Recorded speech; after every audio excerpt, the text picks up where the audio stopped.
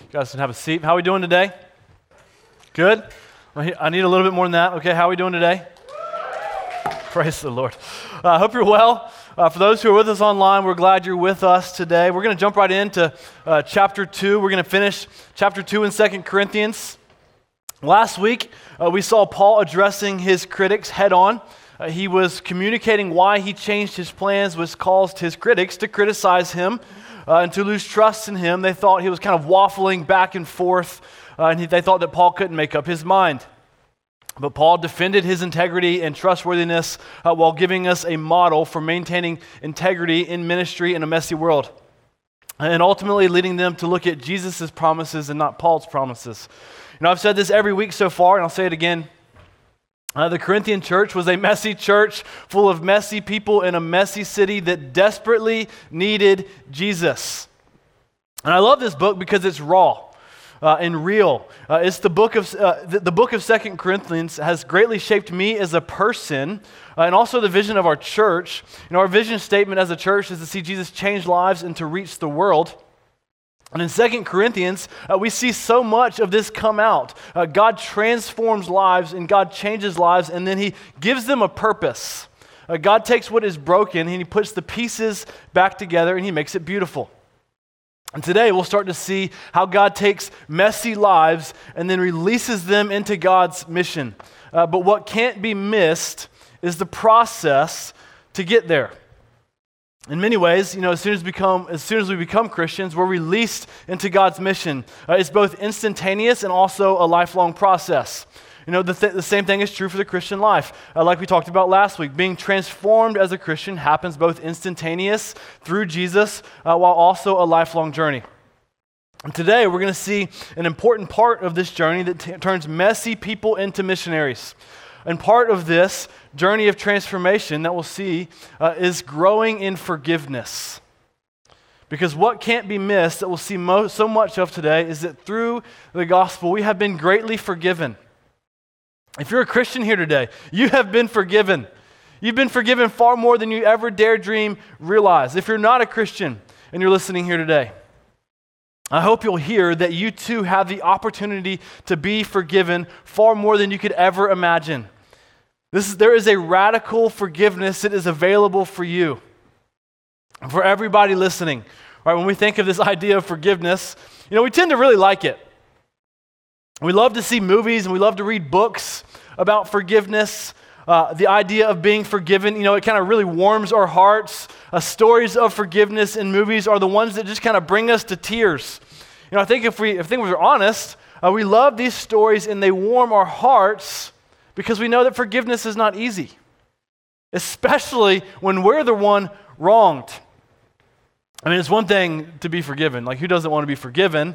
But it's a completely different thing when we're the ones that need to forgive, which Paul hits head on today, showing us that forgiven people forgive. You know, harboring bitterness and resentment and hostility will keep our hearts ice cold. It's a great danger that we must all be aware of. I mean, but we naturally ask, right? Yeah, but what about that person that spoke about me behind my back? Or what about that person that rejected me? Or the group of people that spoke lies about me or lied directly to me or gossiped about me? Or what about the person that stabbed me in the back? Or what about the person that abandoned me or cheated on me or stole from me or that constantly or daily wrongs me or picks on me or shows hate towards me? Or what about the family member or friend or spouse or child or the one you love or coworker or boss or neighbor or teammate or classmate or teacher or professor that you're constantly around that does the same thing over and over and over again, and it hurts you and it bothers you and it annoys you over and over and over again?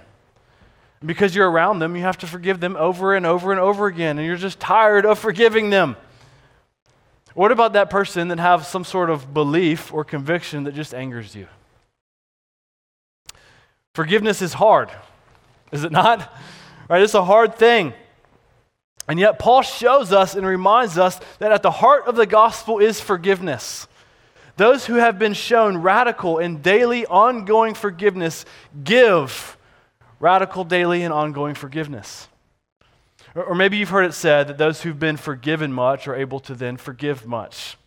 And as we'll see, forgiven people don't only display forgiveness, but they also tell others of this forgiveness that has changed and transformed their life. Now, I want to be very upfront with you. Today's going to seem like two completely different sermons.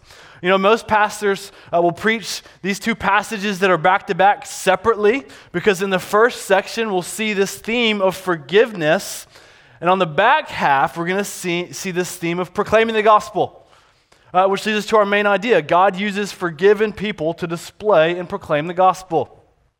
And so we'll see this whole process of someone who is wronged and needed to forgive someone, and then in turn is unleashed with a purpose. Again, God takes messy lives and turns them into missionaries. Paul was wronged and has been wronged by his critics, and he shows the gospel of Jesus Christ changes him and it warms him. It provides rest and restoration for him, and then it unleashes him to radically display and proclaim the message of the gospel that has changed his life. Those that follow Jesus are transformed by Jesus, right? Those who know God's grace are changed by God's grace. Those who have been forgiven, forgive. So we're going to divide our time very simply today with two turns. Number one, forgiveness displays the gospel. And then number two, forgiven people proclaim the forgiveness found in the gospel. And so kind of think of these two points kind of like a marriage, okay? Two very different things, like a man and a woman. And then they coming together to become one. Or how about this? Maybe you think of a pizookie. Like two excellent independent desserts. I love them. This is great. Like cookies and ice cream. You marry them together, what do you get? A pizookie. And so we're going to have a gospel pizookie today, okay? We'll see two very different themes, and at the end, we're going to see one of the ingredients that marries them together. You know, the first point will come from chapter 2, verses 5 to 11, and the second point from chapter 2 is verses 12 to 17. I'm going to read each section separately, give you our point for that section, walk through it, teach a few things, and as we go, make a few applications. And then at the end, we're going to marry them all together. So look at chapter 2, starting in verse 5, where we're going to see the first part of our pizookie, okay? Now, if anyone has caused pain, he has caused it not to me, but in some measure, not to put it too severely, to all of you. For such a one, this punishment by the majority is enough. So you should rather turn to forgive and comfort him, or he may be overwhelmed by excessive sorrow. So I beg you to reaffirm your love for him. For this is why I wrote, that I might test you and know whether you are obedient in everything. Anyone whom you forgive, I also forgive. Indeed, what I have forsaken, if I have forgiven anything, has been for your sake in the presence of Christ, so that we would not be outwitted by Satan, for we are not ignorant of his designs. So as I said, I want to make a few quick observations here about a few things that we learn about forgiveness out of this passage. And then we'll get to our first point, okay? So we know from last week, as he mentioned, that Paul is being criticized for not coming to them, and instead he wrote a letter because of a problem. And we now know that there was an offense, there was an action, something bad happened. We don't know what we don't know what it was, but it seems from verse 5 that it was caused by a man, a single person, a man. It says in verse 5 that he caused it, and Paul says that it didn't only affect Paul, but it affected others as well. He said in verse 5. He says, he has caused it not to me, but in some measure, not to put it too severely, to all of you. And as a passing note, this is very true. Our sin, it rarely just affects one person. It often affects multiple people. For example, like when I sin against my wife, it not only affects her, it affects my kids too, and possibly those that are close to her. And then we see in verse 6, we see that there was some sort of punishment or discipline that took place for this man. Paul said in verse 6, for such a one, this punishment by the majority is enough. This man, he was disciplined by the church. He was disciplined by a majority, which is a good and healthy thing. We know from God's word that God disciplines those he loves. Godly discipline is an act of love, not hate. But the hope is that through it, it would lead to repentance. But then Paul comes back and says in verse 6, he has been disciplined enough. This man has likely gone through a process of repentance, and now it's time to forgive the man. Look at verse 7 and 8. Paul says, so you should rather turn to forgive and comfort him, or he may be overwhelmed by excessive sorrow. So I beg you to reaffirm your love for him. So they disciplined him out of love. He likely repented, and they must now forgive him out of love, to comfort him, to see him restored, and to keep him from having excessive sorrow. And I find it interesting, but not a coincidence, that Paul says, so I beg you to reaffirm your love for him in verse 8. Paul had to beg them to reaffirm their love, to show him grace, to forgive him. Why? Because forgiveness is not easy. It's not easy. It's hard work. It's labor. It's certainly not the easy road. It goes against our natural flesh, especially when you think about what he says in verse 8. He says to reaffirm your love for him. Y'all, this is a big deal. Verse 8 is the fruit of someone who forgives. Forgiveness is not just brushing something aside, sweeping it under the rug, and moving past it. No, forgiveness is an act of love. It's reaffirming your love, like showing someone with your actions that you love them. It's the simple idea, right, that brings two siblings together after they fight. When they say they're sorry, they forgive each other, and then they affirm it with a hug, possibly. So true forgiveness should not leave someone wondering if that person loves you.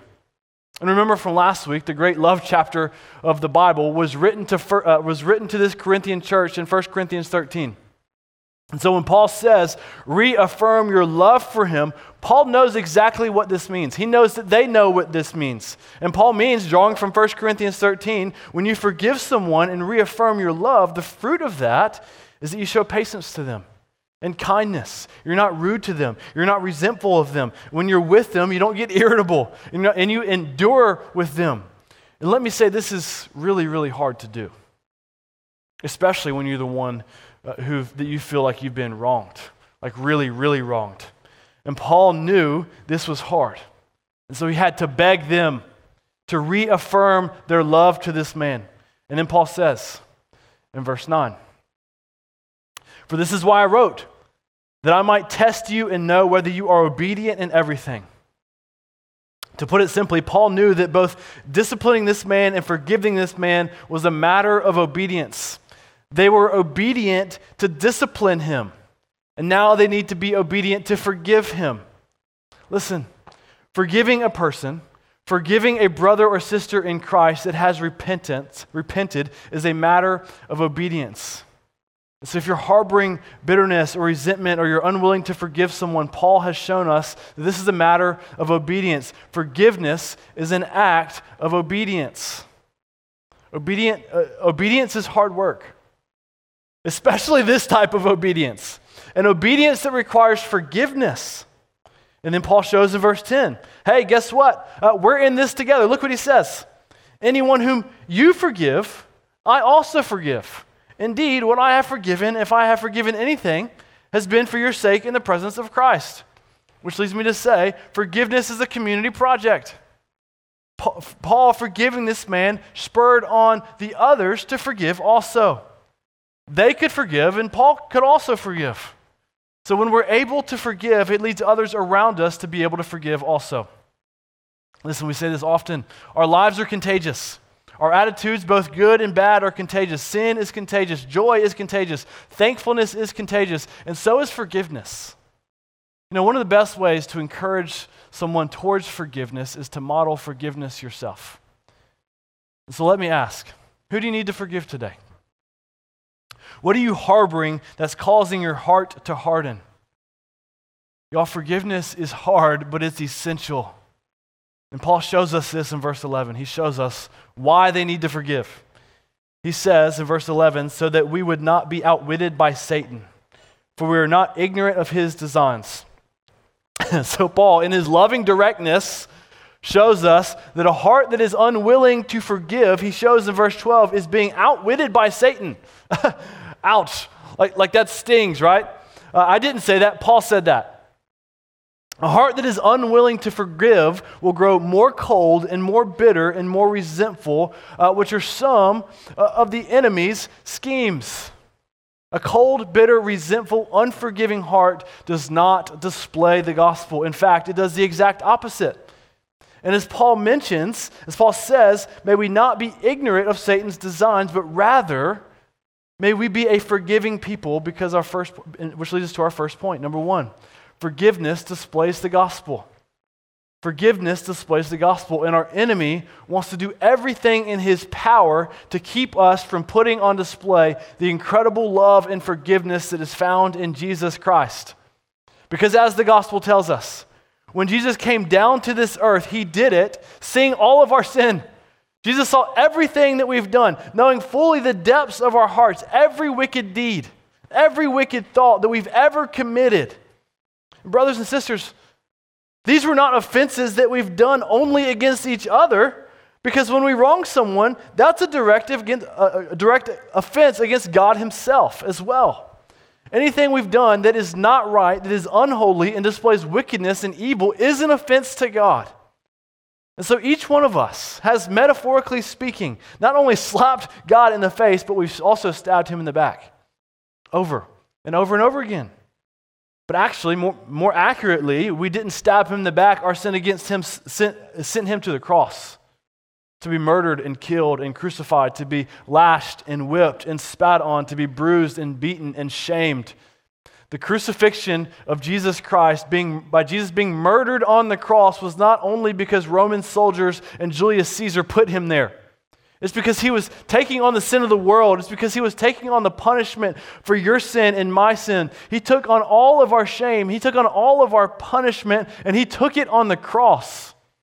And yet, in spite of that, and because of his incredible grace and power, Jesus rose from the dead, and he looked at us and others around the world, those who wronged him and sent him to the cross, those who sinned against him, not just metaphorical sin, but like our actual sin.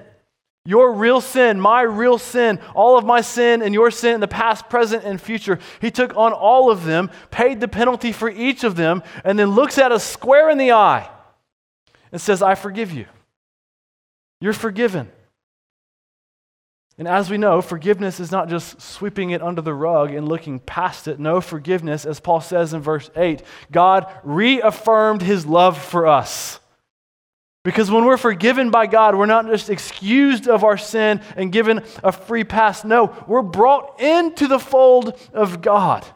We're brought near to God, brought into seeing, knowing, and experiencing his patience towards us, his kindness. God is no longer angry with us. He's not resentful or irritable towards us. No, he bears with us. He hopes with us. He endures with us. And maybe best of all, his love towards us never ends.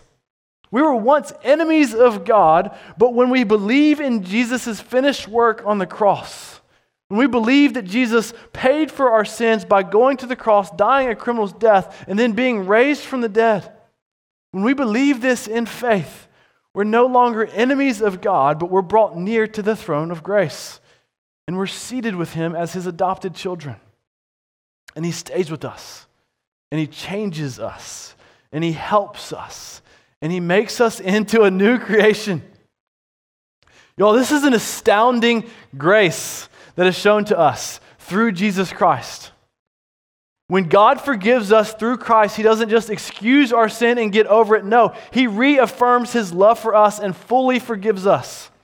And when he does this, and when people grasp this, daily and regularly remember this, our cold, bitter, and unforgiving hearts the hearts of God's people begin to melt and be warmed by God's Spirit, because the reality of Christianity and the amazing grace of God is that we were once wretched, broken, wicked sinners that deserve not even our next breath, that deserve not a single thing.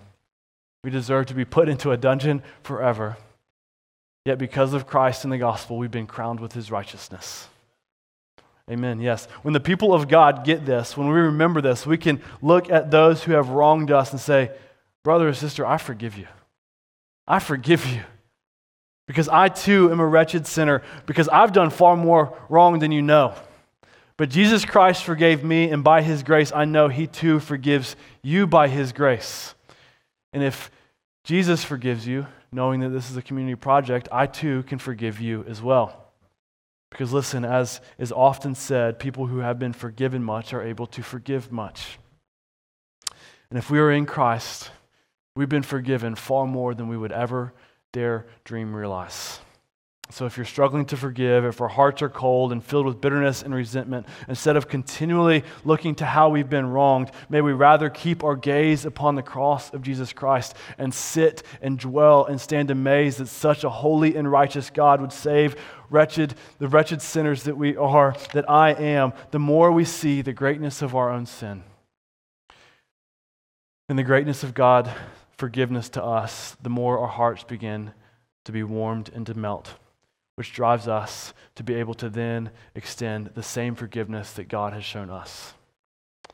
So, brothers and sisters, the more we look to the cross, the more we look to Jesus and the gospel, the more we are then able to display the gospel. And the heart of the gospel, at the heart of what God has done for us, is to forgive us. So let me ask you again, who do we need to forgive today? And may I encourage you and charge you to not just forgive once, but to forgive over and over and over again. Because God daily and repeatedly forgives you over and over and over again. It's an eternal forgiveness. Well, we could stay and meditate on this for a long while, but there's more. We have a completely different part to our Pazuki today to look at. And it may seem like a drastic shift, because we're moving from this idea of forgiveness to now gospel proclamation. And it shouldn't surprise us, because this cycle is actually the norm in the Christian life. Because again, God takes the wounded, the wandering, the weary, and the wronged, and He provides rest and revival and restoration through Jesus. And Jesus takes what has transformed their life, and then He unleashes them into God's mission. God takes those whose lives are messy and He makes them missionaries. God uses not those who have it all together, but rather God uses the broken to display God's power and His remarkable grace. And the message of the gospel is a message of forgiveness.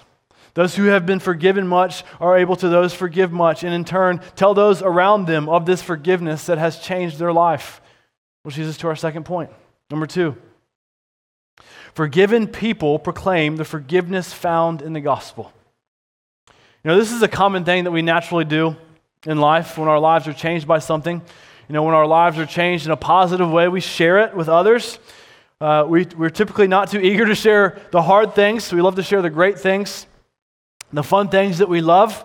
For example, when you have a baby, it takes up a lot of your life. So what do you do? What do you talk about? You talk about baby stuff. Or here's another one. You know, I've been in this CrossFit world for a few years, and I get it. When someone starts to do CrossFit, you know about it really quick. Like, it's a bit obnoxious. I was the exact same way. It's like, bro, I really don't care that much to hear about your workout. You don't need to tell me about it all the time. But they love doing it, right? And the same thing is true of sharing our faith and living on mission. Those who have experienced God's forgiveness share with others this same forgiveness. But before we see this theme, Paul first shares a few more of his travel details that I don't want us to just gloss over. Look what he says starting in verse 12. When I came to Troas to preach the gospel of Christ, even though a door was open for me in the Lord, my spirit was not at rest because I did not find my brother Titus there. So I took leave of them and went on to Macedonia. So I'll stop there for just a second. Just as a note to explain what's happening, Paul went to Troas to preach the gospel, as it says, to share about this forgiveness that is found in Christ. And he had an opportunity, but his spirit was not at rest because Titus, his friend, was not there. To say it another way, Paul was worried about his friend Titus. In fact, we know that this was a pretty common problem for Paul. We know from later in 2 Corinthians that Paul often worried about the churches, all these churches that he planted. And at this time in his ministry, Paul was really struggling. Maybe even, we would even say he was anxious, showing yet again this common theme in 2 Corinthians where Paul is at a low point. He's tired and weary, but yet through it, God's power is put on full display. Because look what he says next, starting in verse 14. But thanks be to God, who in Christ always leads us in triumphal procession, and through us spreads the fragrance of the knowledge of him everywhere. For we are the aroma of Christ to God among those who are being saved and among those who are perishing. To one a fragrance from death to death, to the other a fragrance from life to life. Who is sufficient for these things? For we are not, like so many peddlers of God's word, but as men of sincerity, as commissioned by God in the sight of God, we speak in Christ. there's New City Church, there's so many rich truths here for us. Because here's Paul struggling, wrestling with forgiveness. He's being criticized, and he's anxious about his friend Titus. And he comes in and says in verse 14, "But thanks be to God." So Paul is reminding the Corinthian church, yes, life is hard and difficult with so many challenges, but thanks be to God. And what does he thank God for? He says in verse 14, "But thanks be to God, who in Christ always leads us in triumphal procession, and through us spreads the fragrance of the knowledge of him everywhere." This is a great picture for us to imagine. There's actually two illustrations that Paul's using here. The first one, Paul says Jesus leads us in triumphal procession. In the second illustration, Paul speaks of an aroma. He speaks of a fragrance or a smell. And so we're going to look at both of these, okay? And to get you in Paul's head of what he means by a triumphal procession, just simply put, it was a type of victory parade that celebrated victory after a great battle. So imagine this triumphal procession with two horse carriages covered in gold, right, and with extravagant ornaments, with the general kind of sitting in the front, clothed with silver and gold, and followed by wagon after wagon, carrying all their equipment and maybe even parts of the ships, with soldiers cheering and dressed up with their pirates and captives in tow, put on full display.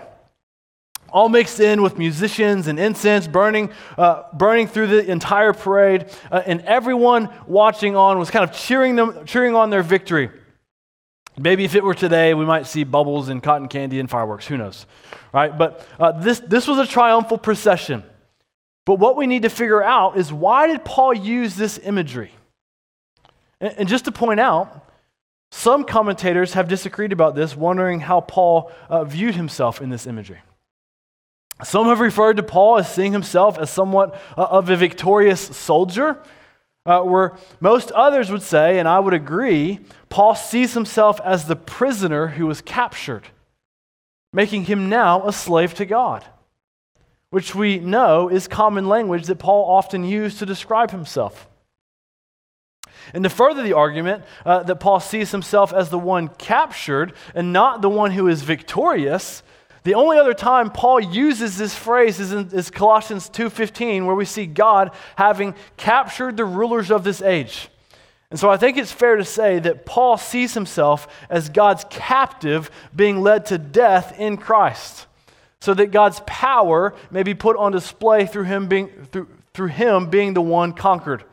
And so in this view, Jesus is the one who is celebrated as the victor, and Paul is the captive. And then bleeding over into the second picture, this second illustration, Paul speaks of this incense that were burnt into these parades. That could often be smelled from miles away. Where Paul then illustrates God's people as this fragrance that is spread. And that said, let me read verse 14 again. He says, "But thanks be to God, who in Christ always leads us in triumphal procession, and through us spreads the fragrance of the knowledge of him everywhere." And so let me rephrase this for us. I think it's fair to say Paul was saying that he was thankful that he is with Christ, being commanded and led by Jesus, who is marching in victory, knowing that God has us in our brokenness, that God has us in our weariness, in our hurting, in our sacrificing, and in our seeking to forgive. As Paul says, God uses those who are following Jesus, who claim Jesus as their Lord, to spread the knowledge of who Jesus is. He says in verse 15, seeing this second illustration further, it says, "For we are the aroma of Christ to God among those who are being saved and among those who are perishing." Don't miss this. Because if you're struggling to forgive, but yet forgiving anyways because of Jesus in your hurt, and yet finding healing in Christ, in your troubled spirit, as Paul said he felt, yet finding peace in Jesus, through all of this, when we make Jesus our victor, the one who's victorious, when we live in Jesus' victory and not ours, when we live as his slaves in our weakness, yielding to Jesus, when we're God's captives, when we are his slaves through our brokenness and weakness, we become the aroma of Christ. to those who are being saved and among those who are perishing, as it says. Why? Because in our brokenness, in our troubled spirit, in our wounded hearts, when we trust in Jesus as our victorious warrior, it puts Jesus on display. It makes Jesus the sweet aroma that comes out of us. He says we're the aroma of Christ among those who are saved and among those who are perishing. And then he says in verse 16, to one a fragrance from death to death, and to the other a fragrance from life to life. So when we proclaim Jesus in the gospel, and when we put the gospel on display through forgiveness, to those who God saves, it's a fragrance of life. And to those who are perishing, it's a fragrance of death. It's the same gospel message, but with two different outcomes. For one, it's life, but for another, it's death. And to paint the picture for us, just imagine two people walking into the same room. And both people see the same meal sitting on a table. And one person smells fried chicken and fresh baked cornbread with green beans and mashed potatoes and maybe a freshly baked chocolate cake. Sit down and have a feast. And it smells delightful. And the smell just kind of warms their heart. If you're getting hungry, don't worry. We got food after the service for you. It warms their heart and it puts a smile on their face. While the other person walks in, sees the same thing, but smells burnt cornbread, dirty diapers, rotten eggs, dead carcass, and an angry skunk. And they can't stand it. They can't even stay in the room. It smells so bad. To one, it's the smell of life, but to the other, it's the smell of death. This is how the gospel is portrayed. It either gives the smell of life or it gives the smell of death. And because of this, verse 17 says, for we are not like so many peddlers of God's word, but as men of sincerity. As commissioned by God in the sight of God, we speak in Christ. We don't peddle God's word as something to be sold. No, we speak with sincerity, knowing that we have been changed by this message of the gospel. We've been changed by this forgiveness that we've received by Christ. Knowing we've been commissioned by God, he says. He says, in the sight of God, we speak Christ. How cool is that? God watches us speak of Jesus. Now, for some, that might make you feel a little bit nervous because anybody watching you do anything, for some reason, makes us nervous. But Paul said at the end of verse 16, which we skipped over, he says, who is sufficient for these things? Like God, who knows Jesus perfectly, is watching us, who is insufficient to tell others about Jesus, but yet in spite of that, God has commissioned us, his messy, broken, and weary people, to represent Christ as the aroma of Christ, to be the sweet smell of Jesus to those around us. So we're insufficient, yet God has made us sufficient. He says to end the chapter, he says, we speak Christ. When we proclaim Jesus, we're putting off a sweet aroma and providing an opportunity for life. And so today, so far we've seen these two seemingly isolated ideas of forgiveness and gospel proclamation. And as we've said, these are both great independent ideas. But as I said, I want to put them together in the last 7 or 8 minutes of our time and make a gospel pizookie. Taking these two great ideas like cookies and ice cream, and we're going to marry them together. Sorry we don't have cookies and ice cream today. I don't think, at least. But because we've seen that forgiveness displays the gospel, and that forgiven people proclaim the forgiveness found in the gospel. But as I said at the beginning, there's a common ingredient that I want us to see to bring these together. Because there's so many that we could see that would tie them together, but the ingredient that Paul uses to tie these ideas together is death. And I don't mean physical death. I mean dying to ourselves. As Paul illustrated, being led to die in a triumphal procession as a slave to Jesus Christ with Jesus as the victor, dying to ourselves, recognizing we're slaves to Jesus is the common theme for both forgiveness and gospel proclamation.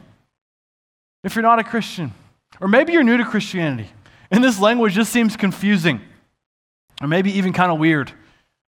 This is a language that the Apostle Paul often uses, saying in Galatians 2:20 things like, I've been crucified with Christ, it's no longer I who live, but Christ lives in me. And then also Jesus said in the Gospels, he tells us to pick up your cross and follow him. To put it simply, just in everyday language, it means we're no longer in charge of our life, but rather Jesus is in charge of our life. When we die to ourselves and follow Jesus, we're saying Jesus' desires and preferences are greater than our desires and preferences.